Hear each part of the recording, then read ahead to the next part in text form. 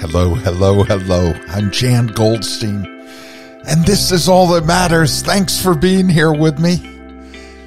Thanks for coming back every week. You know, each of us has our own secrets. Can you think of one right now? I bet you can. Not everyone is an open book. What I want to talk to you about this week is one of the world's most iconic actresses. She is known for her work in post-war Hollywood. Perhaps she had more secrets, more of the unknown than met the eye.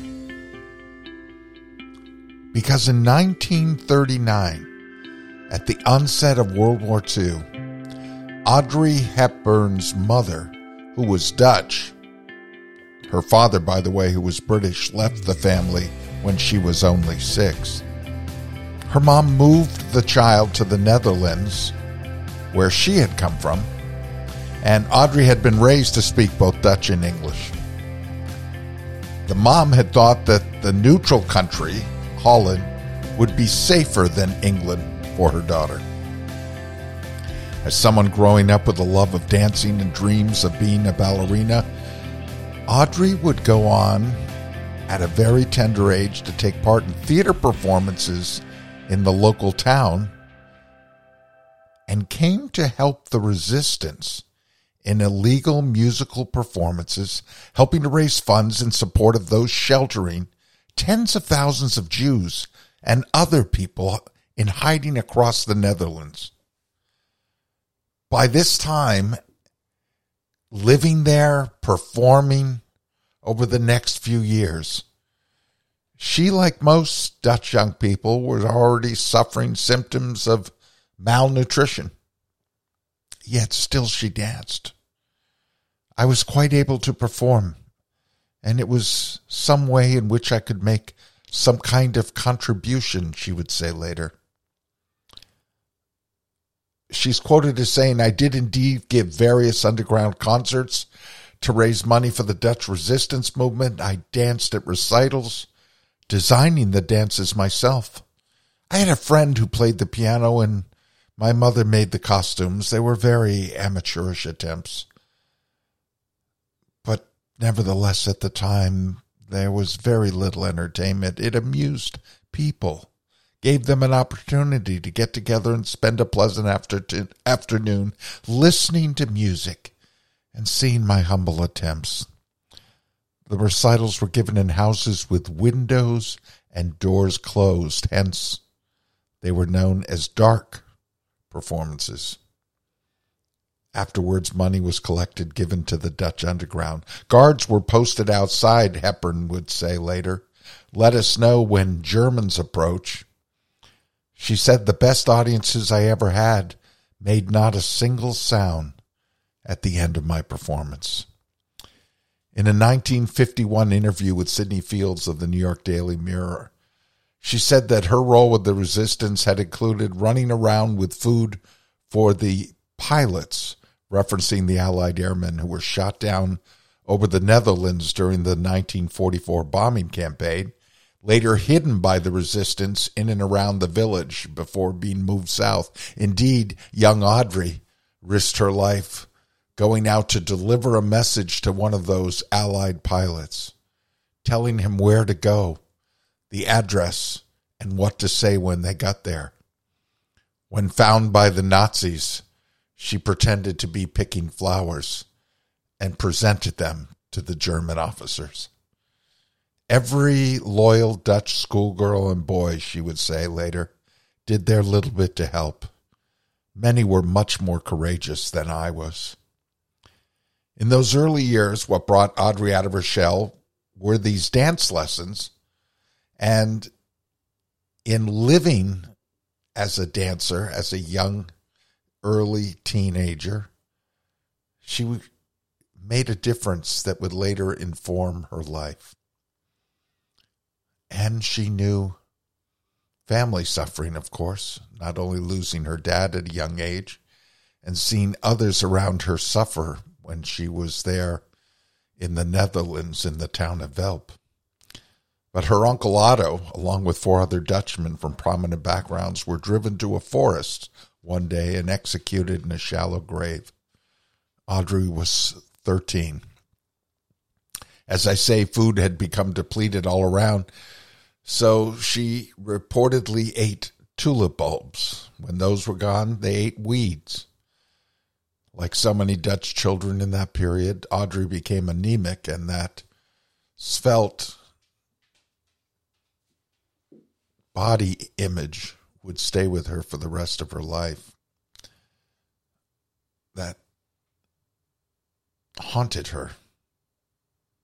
The deprivations for the rest of her days.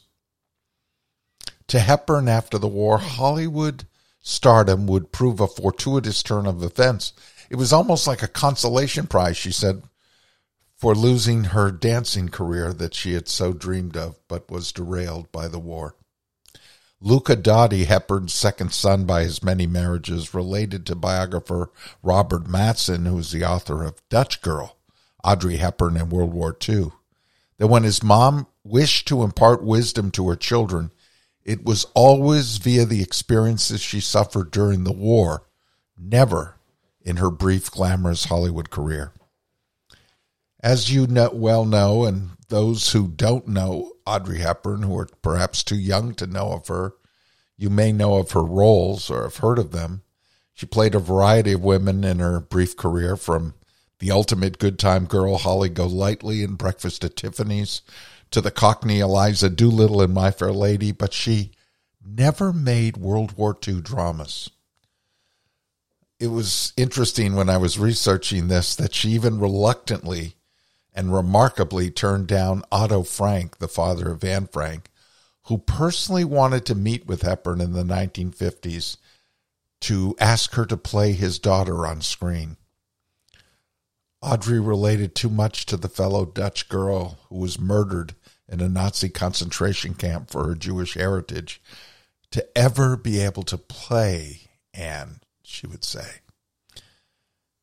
After the war, indeed, Audrey and her mother moved to Amsterdam so Audrey could resume her dance career, and happened to move into an apartment where below them lived the editor working on Anne Frank's diary.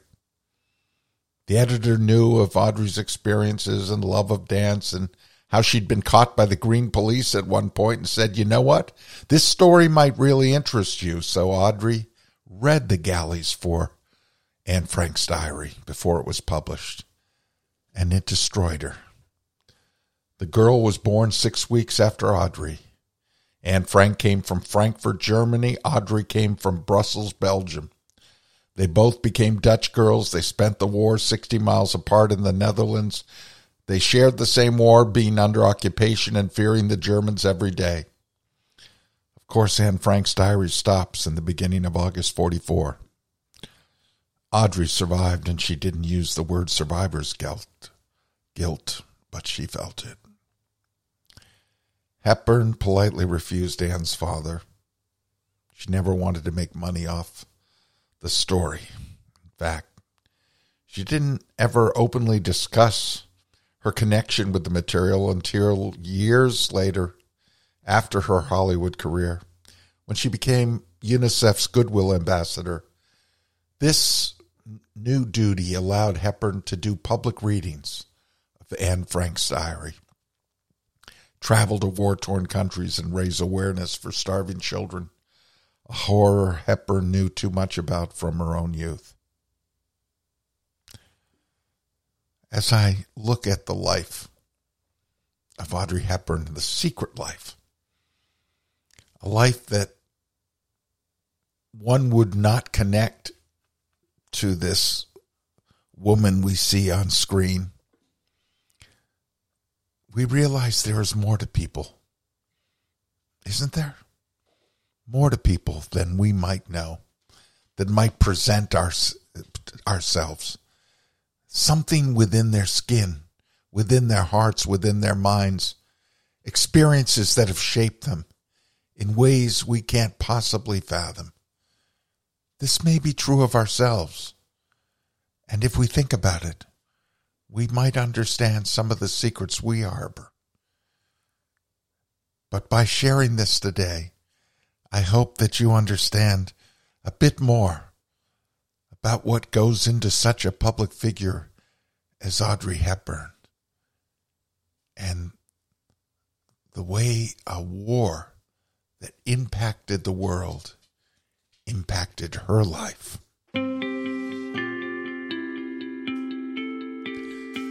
When we uncover secrets, we reveal